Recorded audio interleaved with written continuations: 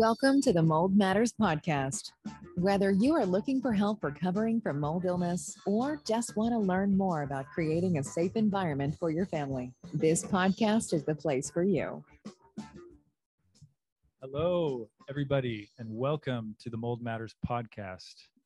Coming here from Layton, Utah, alongside my co-host, Mike Adams. How are you, Mike? Good. How you doing?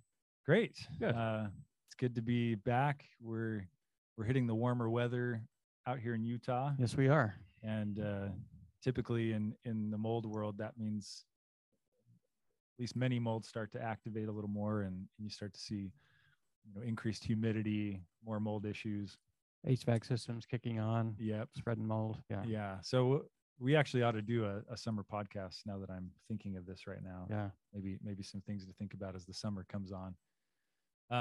But that's for another day. Today, we actually are really excited to present to you a guest of ours that we recently met a couple of months ago. For many of you that are in the mold wellness, mold illness, and mold healing worlds, you'll definitely recognize the name Richie Shoemaker. We've talked about him before. He puts on an annual convention called SURSX. It was out in Florida. We loved it. We met lots of good people, attended lots of breakout sessions, and that is where we met our guest today, Cheryl Seco. And welcome, Cheryl. Thanks. I'm happy to be here. It's nice to see you again. Yeah, nice to see you again. We were really impressed. We went to many breakout sessions, and we were really impressed just in the 50 minutes that Cheryl presented at her knowledge of just building envelopes and mold and mold inspections in particular. She had some really neat insights on figuring out where the mold and water issues are coming from. And so we connected with her, and we're excited to welcome you to our podcast and to learn from you. So welcome, Cheryl.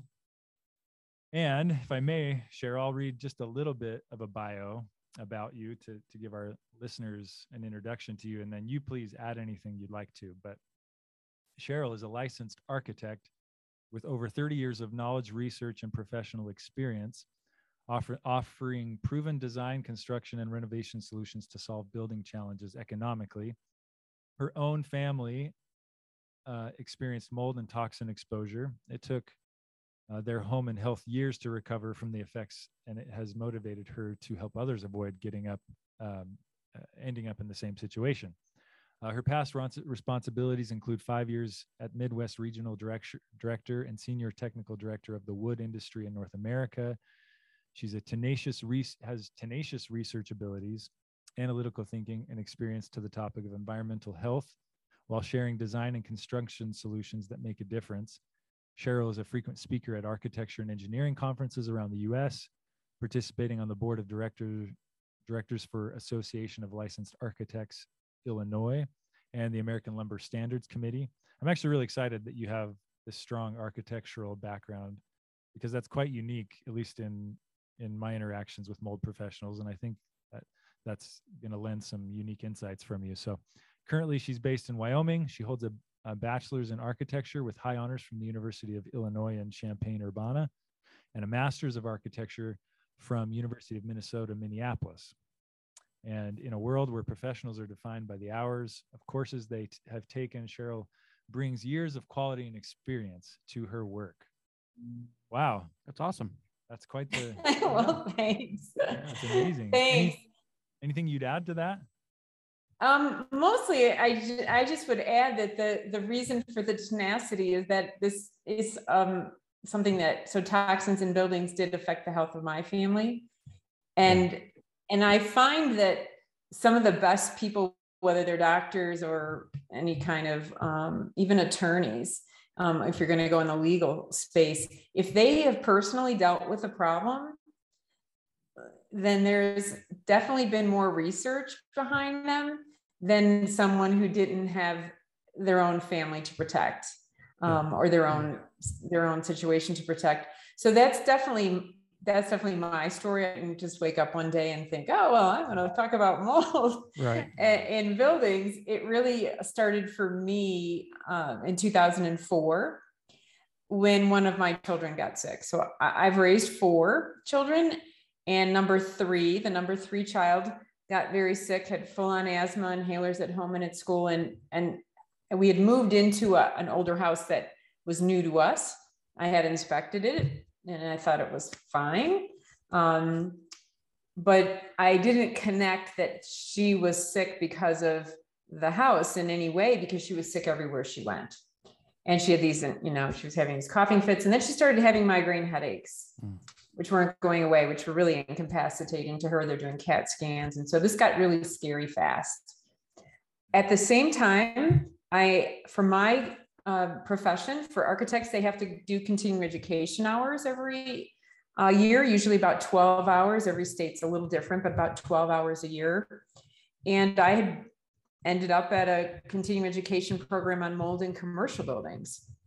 And those two things aligned. And when I was at this presentation, there was a conversation about how you could be sick anywhere you go, not just if you're being exposed where you sleep or where you spend a lot of time, you can be sick everywhere you go. Right. And that the symptoms weren't just like runny eyes and you're going to sneeze, that they could be way more complex and way more difficult to connect to the building itself and affect the overall immune system and all kinds of things, mood, and in this case, headaches, but asthma as well. And so, and then the other thing I learned at that presentation was that you could have mold in your ductwork.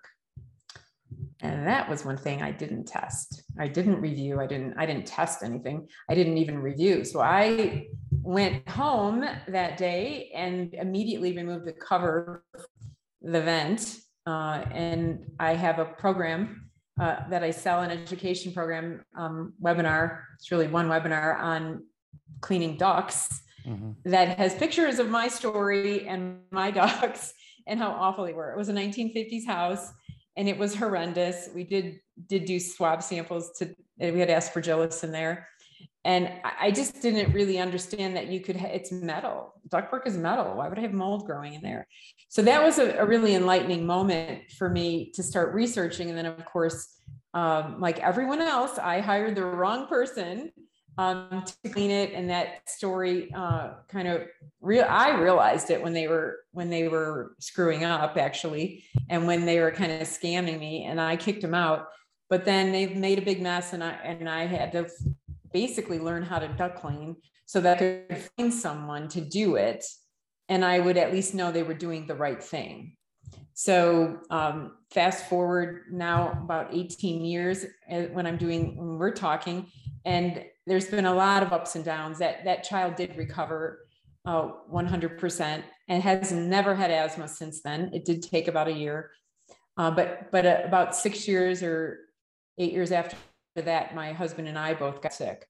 And my husband got very sick. He was actually on short-term disability, and we had Lyme. So then I was researching Lyme disease. I was a little better off than he was. And in researching Lyme on social media, I stumbled across all these people who had mold challenges in their buildings. And they were connecting Lyme and mold, which I didn't know was a thing. But I started helping people with their mold questions because I knew the answers to things that they were saying. And in some cases, there were times when I would say, who told you that? That's not true. A lot of myth busting. And people started tagging me, and I'd help them for free. And then that got out of hand. And I eventually created a Facebook group, which now has over 5,000 people in it, avoiding water damage, mold, and toxins, to help people for free. Now I do it through a subscription community, although I still have the Facebook group, but it's way too big for me to manage easily. But initially it was.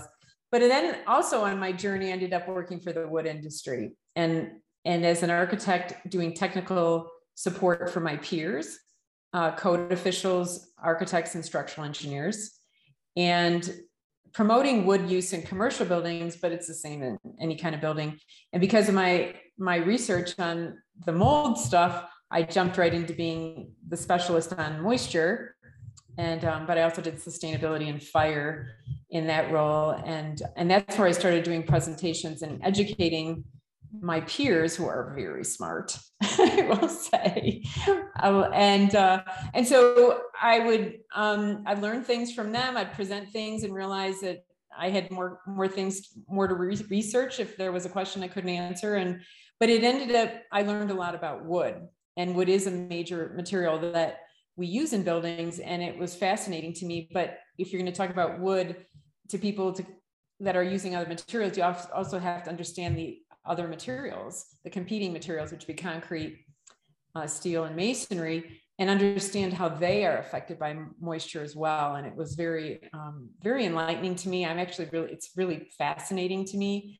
And so that's really how I ended up doing this, starting to help people. And then they keep coming and realizing that, well, maybe I'm supposed to do this. I am a designer by passion, but I'm also somebody that I really don't know where I'm supposed to go all the times. And this was a pivot to say, I think I'm supposed to help people, that something happened in my life and to my family that we have done really well in terms of recovering from because of what I know.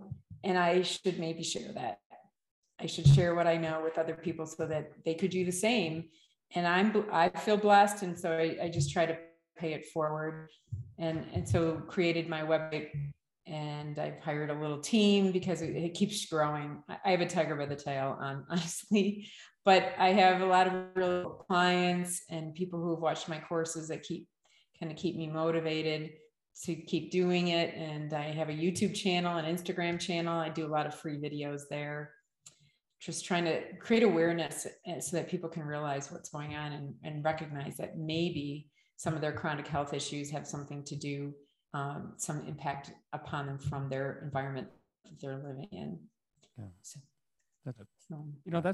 it's actually, it's a common theme. We license our technology throughout the world, and our equipment. It's a common theme of many of our licensees. They found us because they went on their own journey from mold illness. And it seems like those licensees that had that same background that you have, where you've lived it, are much more passionate about their craft. Absolutely. Than just someone that wants it for a business. So, yeah, that's a great story. Yeah. So because of my architecture background, I'm always, maybe because of it, maybe just who I am, I'm focused on the root cause. So even in terms of our health, recovering our health, I had a very serious autoimmune disease myself that I did conventional medicine, and then all of a sudden realized I had asked a question. So like, what happens if I keep taking all these drugs? Yeah. And then there was nothing. They just wanted me to keep taking those. And I could read the insert and say, this is going to trash my liver. So there's got to be a root cause. And I do the same thing. So I feel like I act as a doctor for the buildings, where I'm really looking for the root cause. I don't want a Band-Aid solution. I don't want to just cover up the symptoms. I want to figure out why this is happening. And then I want to figure out, okay, how can we fix that?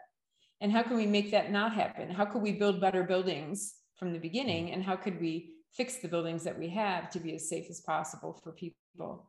So I'm into the root cause. You find the water. Bad stuff goes with trapped water. It doesn't matter what the stuff is, whether it's mold or bacteria or, right. Dozens. I mean, there's actually hundreds and thousands of species, I think. And we haven't even identified all the things that could be nasty in water, trapped in dark, nasty places. And so I just focus on, if I can find the water, then I can find where there's bad things going on in a building. Decay would be the ultimate, which is also not good. So, yeah. Well, I think a lot of people are pretty good at, identifying water and mold. If it's, my basement was flooded here in Utah, and I think Wyoming as well, they have basements, my basement flooded, or, my toilet overflowed and it started pouring, through the ceiling into the living room, or, my dishwasher broke and it started leaking into the kitchen. Some of these more obvious ones, or the humidity, it's so high in here, I can feel it, it feels like I'm wet all the time in my house, or, these obvious ones, I don't know what percentage those encompass, but, we encounter those all the time where, oh yeah, I know what happened. This happened. And one thing that, as we talked, one thing that kind of drew me to your experiences, and I think this comes from your personal experience where you didn't see any mold. There wasn't any obvious sign of mold. And so I think, especially for the mold professionals that listen to the podcast and just the end consumer, I mean, everyone lives in homes, and the likelihood of every person who listens to every person in the US of encountering, or in the world, of encountering a mold scenario in their home is very high. I mean, I would say 99.99% of us are going to live in a home that somewhere along the line, you're going to run into this problem. You're going to run into it. Yeah. And so those overlooked locations, you know, or the ones that aren't obvious to the naked eye, I think are where we all need to sharpen our skills and know what to do. And so, you know, we talked about maybe briefly talk about, Cheryl, if you would, kind of what a basic inspection looks like, and then, you know, dovetail that into, okay, where are we not typically looking when we do a standard mold inspection to find some water intrusion or even mold? Right. Well, so my background, because I'm coming at it from a space of I can build the buildings, I know how they're built, I have kind of X-ray eyes. So I can look at a building and pretty much have a good sense, not always perfect, but a good sense of how it's framed, where areas of the building are that are hard to keep dry, where special details are needed to keep those areas dry, and where maybe that I don't see those details that I should be seeing. So for me, a typical inspection starts with, I do look at the client history. I want to know what's been going on. I want to know the history of their home, like you said. But I want to know, just like a doctor would know, what happened 5 years ago? What happened 10 years ago? Oh, you had a toilet overflow 5 years ago and it got remediated and it's all fine, but you were fine and now you're not. That's a clue. So looking at the story very closely and just recognizing those flags of, when was there ever a water event? Even if it was remediated and it was done supposedly correctly and the client may be very happy with it, because I do find a lot of residual that ends up as a repercussion of the devil's always in the details. Yeah. So we can do everything right, and if something doesn't happen right, and same thing in building, it can be all designed correctly, and then if somebody turns and picks up his cell phone and goes to lunch, comes back and he doesn't complete whatever it was that he was doing that was important correctly, then that can be a flaw, a fatal flaw. So, but in terms of a typical inspection for me, I'm working virtually these days. I originally did a lot of on-site inspections. I do have reactions in these buildings. So I became a point of, if I had a conversation with someone that had health issues of any kind, and it would often be me saying, do any of your kids have trouble at school? Anybody have a rash? Yeah. And if they said yes, then it doesn't matter how huge and expensive the house is, I'm going to wear a mask in their house, because I would be sick for days if I didn't in some of these cases. So I did start out doing it in person, and then as time went along, I had more people that were trying to get my help and I couldn't travel to them. So I started just saying, well, let me look at some pictures, send me some pictures, upload some pictures, and I'll take a look and see if I see anything. And I realized that pictures actually freeze a moment in time that can be super helpful, allows you to zoom in on things. Mm-hmm. So in part of my inspections, and I would recommend this for anybody in the field, even doing inspections, take a lot of pictures, even though you're standing there, so that you can upload them to a file and look at them on a computer screen and revisit what you're looking at. And because there's things, I'm looking for anomalies. I start outside. I always start outside, even if it's something in the inside where mold is growing, because oftentimes the water is starting outside. Correct. Now, bathrooms would not be that situation, but other situations, other water is often starting outside. So I look at all the size. I'm looking at the roof to the ground. I want to see the site and the context. And I'm looking for building defects that lead to water damage is what I'm looking for. And so that's what I teach through my online courses and the webinars and the things that I do related to inspections. I'm teaching people how to train their eyes to see the stuff that I see. And I start with drainage, roof drainage, site drainage. Understanding the foundation type and the materials used is something that anybody can learn. And that's something that that definitely matters. There's no foundation type that's immune, whether we have a crawl space or a basement or slab. They all can have mold. And then the roof, there's often, if you look at the roof, sometimes you'll see, wait, where does that water go? It's dying into a wall. Yeah. You know, or snow's going to get caught there. Yeah, I don't mean to interrupt you at all, but it did bring up a thought, and I didn't want to lose my train of thought before I ask you, but is it, when you talk about, for example, a roof problem, is it always a function of they build it wrong, or can it be an original design issue that was just completely incorrect? In other words, well, I think you know what I mean. We talk about roof lines that sometimes flow into another cove or into the side wall of a, and I see that all the time. I feel like I can almost drive down the street and tell you which homes have a mold issue by the way the water is going to flow off that roof. Do you know what I mean? And is it sometimes actually a design issue more than even a materials issue? It's all of those things. So yes, there is defective design. There is design that's designed to fail. Rarely, it's not usually it's in homes. It's not that an architect was involved. It was that it was builders, and anything complicated starts to bring up details that don't work the way we thought they were going to work. Some of those things, most of those things can be accommodated if you know that this situation is difficult. We can accommodate it with details to waterproof it, but we have to start with knowing that that's a problem, right. That a wall is and that a roof is dying into a wall. And that is one of the locations where walls and roofs meet. Wherever we have a change in plane would be a place to really pay attention to. But then we also want to see when the water comes off the roof, where does it go? Yeah. Then we also have plumbing issues and HVAC, heating, ventilation, and air conditioning issues that can. So I think there's the structure itself, and then there's the systems, and we can have mold in any of those places. Yeah. So those you would say those are kind of the core of a mold inspection, looking at each of those systems. Yeah, design defects is what I would call some of these things. I call them design defects. They look great, lots of gables, but then you look and the gables are like, there's a couple of them like this that are meeting, right? This. Yeah, that's exactly. And how's the water getting out of there? And what about snow? And what about ice damming in places that have snow? And right. And you're relying on one location for all the water to be managed. And what if that's clogged?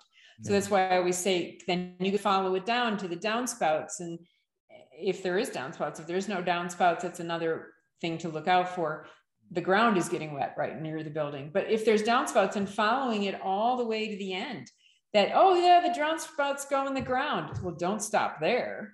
Then where does it go? It has to go somewhere. Yeah. And lots of times those will get blocked, the exit route, even especially if it's just coming out in the ground. When they're in sewers, we can have the elbow where they turn to go to the sewer is rarely below the frost line, and that can freeze, and just like frozen ice can move mountains, I guarantee you frozen water is trapped in that pipe in the winter will expand and break the pipe. So even though it all looks good on the surface, we can actually have water leaking against a foundation where there's the downspout that goes into the ground that looks perfectly fine on the outside. But there are some signs to look for that too. I've said this for years, and you may agree or disagree, but I've said for years, a bad rain gutter is worse than no rain gutter at all. In other words, if you're taking half or a third of that roof and dumping it straight down into the foundation, you would have been better off at least spreading it out through the entire roof line than dumping it all in one spot. Yeah, and that's actually, people will be like, they'll be worried about the cracks in their foundation. Well, differential wetting causes movement in the foundation. it causes that a structural defect. So if you have a lot of water in one spot, and sometimes that's where two valleys come together and it all looks like it would work fine, except in a deluge of rain, it becomes a raging rapid that actually overflows the gutter because there's so much water from large roof areas connecting there. And then you usually look down there and you'll find a divot in the ground. You'll find a low spot in that part of the building. And those are the signs as a detective. So we're also acting, I'm the building doctor, but also a detective. So it's collecting clues that will point us to, is it a duck or isn't it a duck? And where does this duck live? And so it's a lot of collecting clues and then trying to assemble them and say, does this matter? Does that matter? I don't know yet. Let's see. And when they start accumulating in certain areas and you start saying, I don't see anything. Like, so basements, you mentioned basements. One of the places that's often really hard to find now is that they're putting basements, especially in Utah, because I did look at homes there recently when I was moving in, and new construction, they're putting plastic up over the walls and the framing. Oh, yeah. So it drives me insane. Yeah. Plastic, it's a terrible idea. It's horrible. And people say, oh, code requires it. Code requires you to have a vapor retarder, use craft paper. Yeah. You need something that's going to transmit the water so you know you have it, because what will end up, people say, well, that'll trap the mold. Well, actually it'll definitely turn the insulation into a diaper. Yeah. And it'll trap the moisture and the mold, but it's not airtight.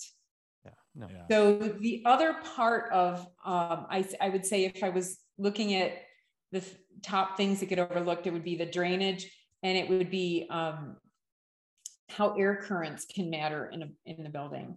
Oh, yeah, and that just because something is behind a surface does not mean those mycotoxins or mold spores aren't getting out. Sure. Because it's very rare that in construction, we could ever hermetically seal anything. No. Yeah. And, we're not building laboratories and surgical suites. Those are hard enough. So just because something's behind a layer of plastic or a layer of drywall, it doesn't mean that it's not going to be affecting our health if there's mold back there. And you can imagine plastic. Anybody who's gone jogging in a plastic raincoat would know that it gets kind of, it just gets slimy and stuff will grow. Yeah. And you won't know that you have a problem until it gets very, very, very huge and probably is affecting health. Thanks for listening to the Mold Matters podcast. Be sure to subscribe for more in-depth information on mold illness and recovery.